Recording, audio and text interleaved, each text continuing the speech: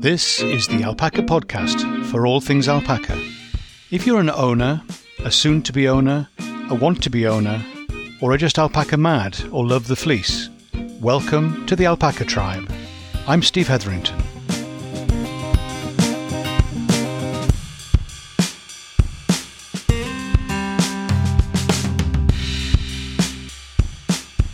Hi, Steve here, and welcome to the podcast for alpaca people. It's so good to see you, and happy old year. Oh, no. We did the New Year thing last time, didn't we? In the Northeast where I come from, you tend to say Happy New Year for quite a while. Yeah, so Happy New Year, or Happy Old Year, although year is still quite young, really, isn't it? Anyway, we've got started. We're into January, and we're making progress. The weather is winterish. It's wet, cold, sunny, cold, wet, and all that kind of stuff. Oh, well, there we go. It'll change. I have noticed, though, that the light is improving. It's getting darker later. Is that the right way to describe it? So in the evenings, there is more light.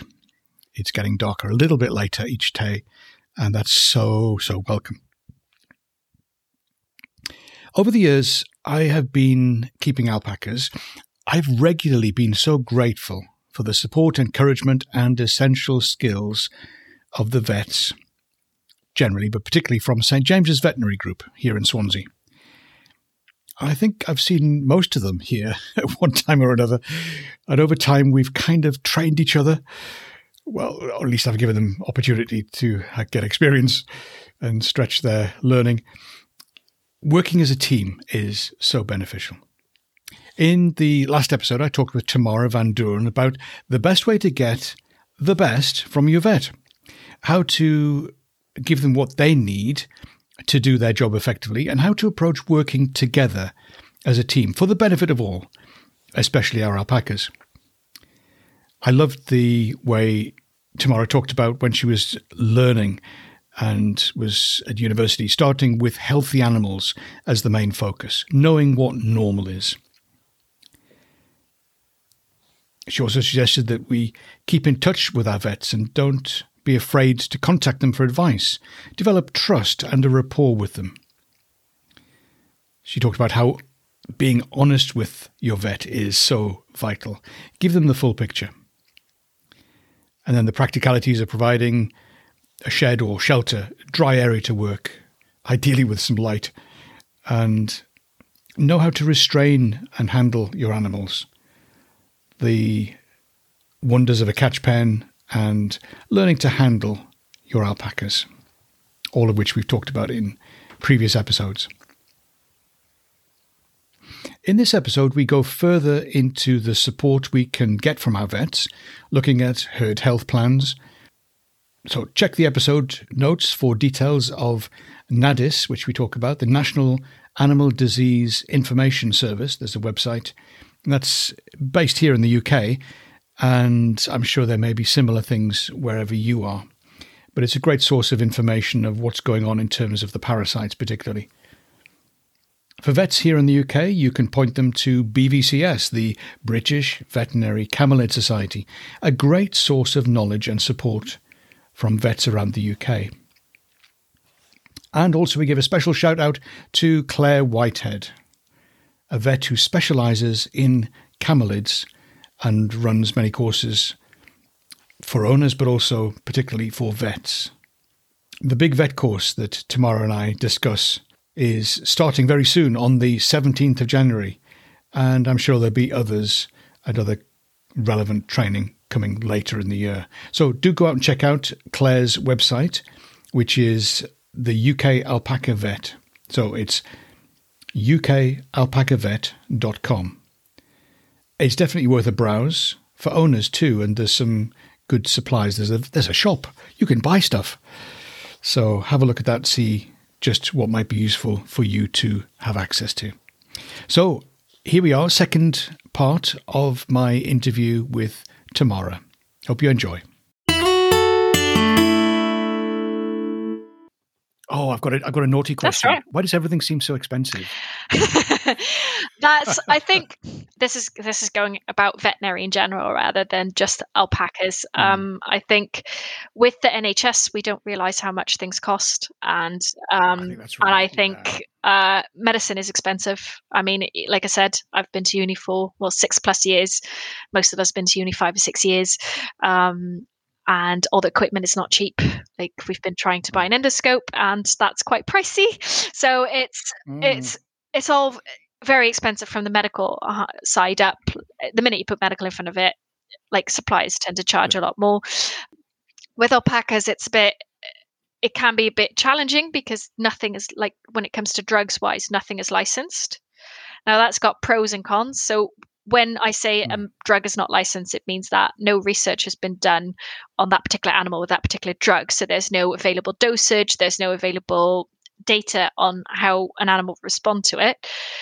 With sheep and alpaca, we kind of extrapolate from with alpacas, we kind of extrapolate from sheep and cattle and goats and what we know about them, but they're very different animals, so they can obviously react very differently. So we have to guess a little bit. They're educated guesses, don't get me wrong, but we still guess a little bit. If there was a company that do the research and license their product for alpaca, so trust me, the price will go up because they would be the only ones and they can drive the price.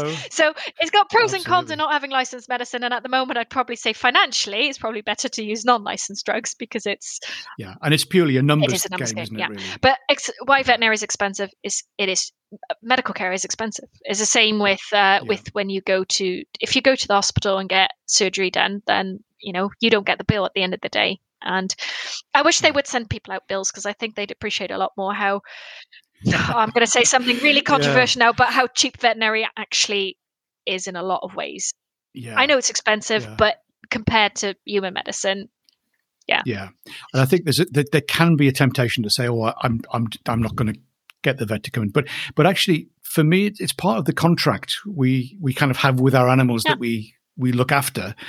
That we care for them, we give them good food and water and all the kind of the basics, but also when they need attention, then we will make sure that they get the appropriate attention, and we won't just not do something.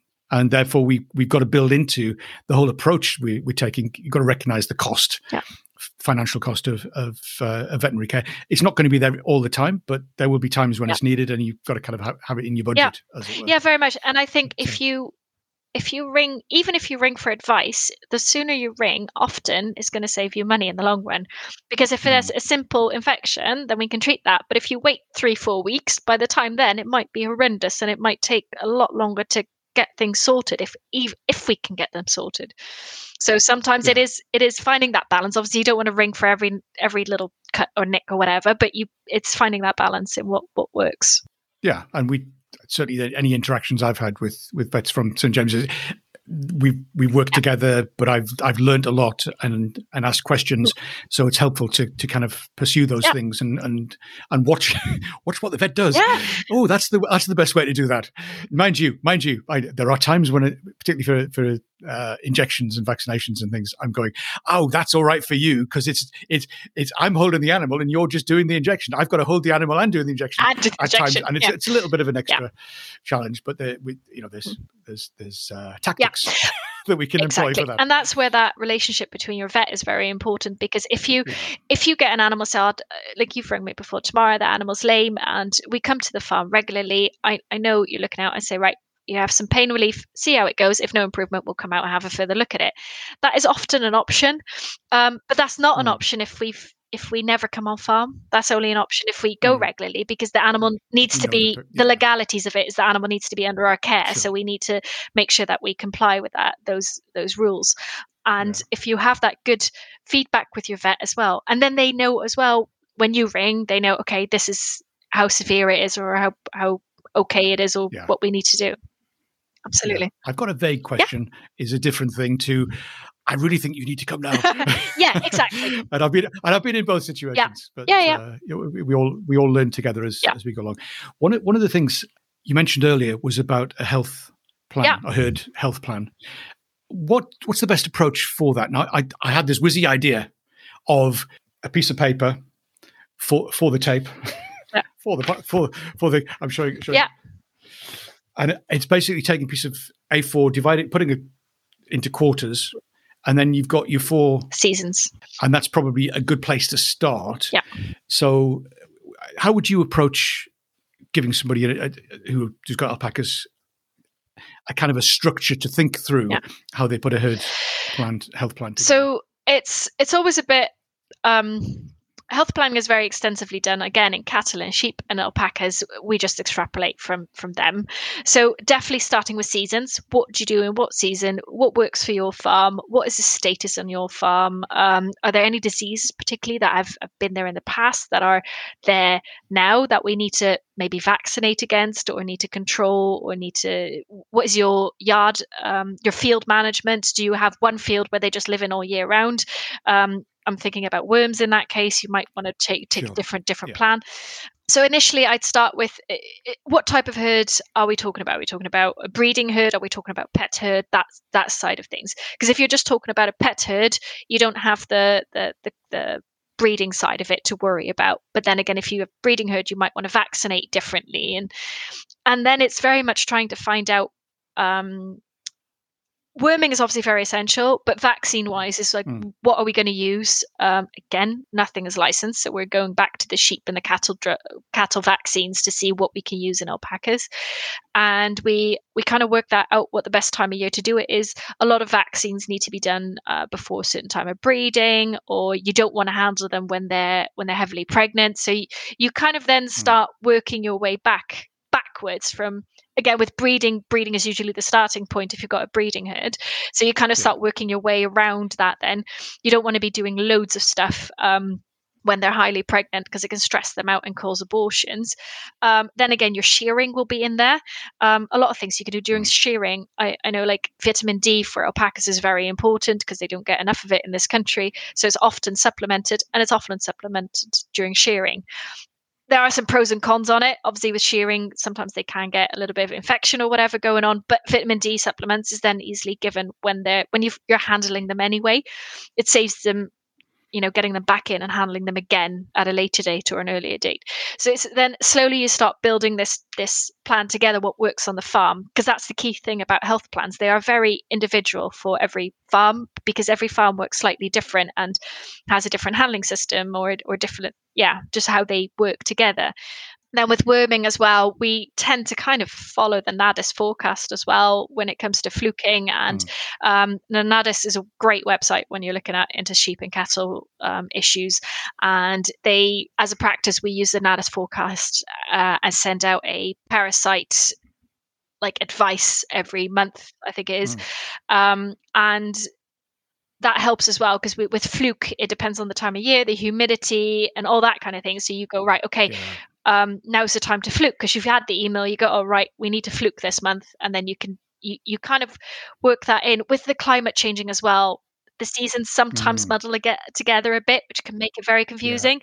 So that's kind of how we fit them together, the health plans. So the NADIS site. I mean, we'll put a link in the show notes for that on the episode notes, because I think they also do include fly strike information as well, which is really really useful. I mean, we had one that got hit with fly strike in October, and I'm thinking, excuse me, exactly. Where have you come from? Like, what are you doing? And it was only the one, and she had predisposition and all the rest of it, but she tends to be, if anyone's going to get affected, she is. But I was just caught. I wasn't expecting it to be as late, but it was just the weather and the warmth and the dampness and where it would. Yeah, we're getting it. It's all muddling together now because it's. We've had a couple of cases that really weird cases. Like I've had allergy horses this time of year, which normally I don't really see because it's gone colder. But now because it's been warm, we still see them. Yeah, not as a challenge. Now, I know there's an organisation, BVCS, the British Veterinary Camelid Society, and I believe you're involved very in that active in it, yeah. Yeah. There you go. Yeah. One of my, I'm going to use the word frustration. I'll use the word frustration. One of my frustrations is I can't get access to the information because it's just for vets, which is there are times I'd like to be able to explore and see what information, but it's good to know that all the vets around the country have got access. So you were talking earlier about the dosage and that kind of thing, that there is somewhere for vets to go to talk to other people, to get some who can talk the same language, to get the information from there. But also, I think there's some conferences or things that are periodic, and occasionally, because I have been to one, occasionally the owners get a chance to come in and join in as part of that. I think it's a fantastic group to be a member of. We're very supportive of each other, and there often pictures get posted, and it's always good, regardless of species. It's always good to bounce ideas off of the vets as well, because sometimes you're stuck on a path and you just can't get out of it, and then it takes somebody else to go, have you thought about this? And you go, oh yeah, of course. And then you're back on track again with some cases, because they can be very frustrating, and especially with alpacas, because it's not something we deal with daily. The more of us who stick our heads together and share information, the better the knowledge will become. And it's about like anesthetic protocols or weird or wonderful presentations of diseases that might just be slightly different in alpacas than we see in other animals. And just getting together and talking about it is really, really helpful.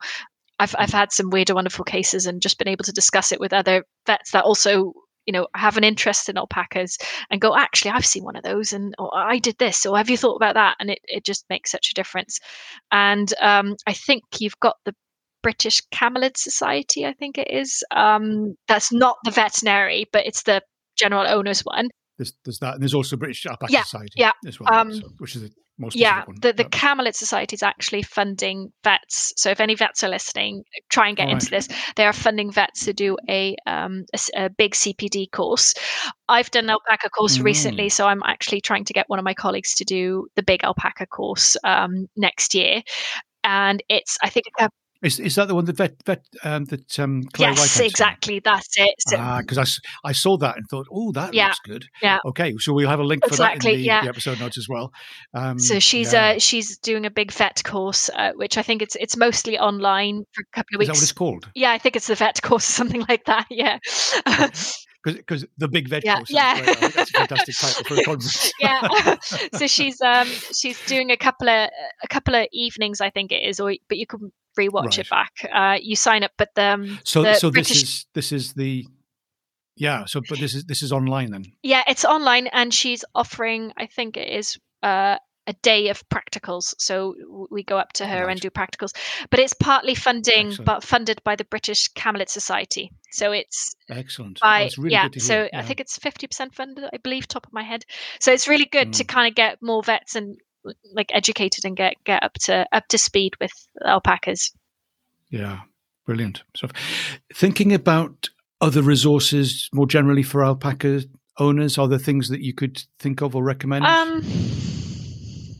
I think that's, nothing comes to mind straight away. I think the societies are generally quite good to get information about, and your vet is a good one. And if you speak to your vet goes, oof, I'm not very familiar with alpacas, get them to join the alpaca, the Camelid Society, the veterinary society. Yeah. It's 25 quid a year or something like that. It's nothing. I think it's something ridiculous. Yeah, it's really not that expensive. So I like, even if I've run out of CPD budget, I just pay for it myself, because it's a good bunch to be part of. And so I think even if your vet is not, you can tell they're not that confident, because I think you recommended it for me, and that's how I I joined them.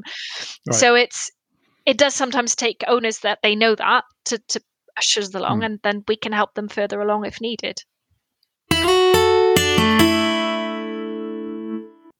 Well, there we are. That was a treat for me. Hopefully it was useful, and a bit of a treat for you too.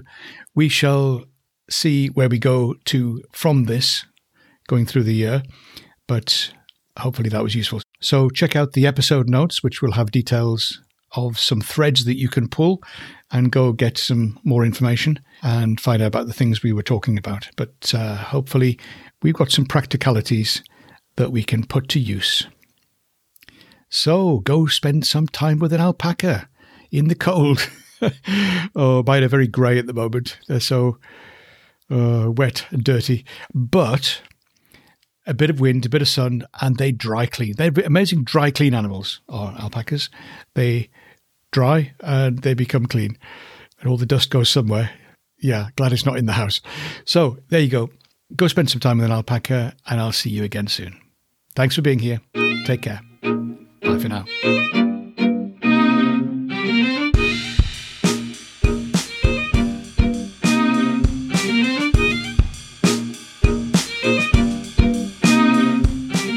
This is the Alpaca Tribe, and I'm Steve Hetherington.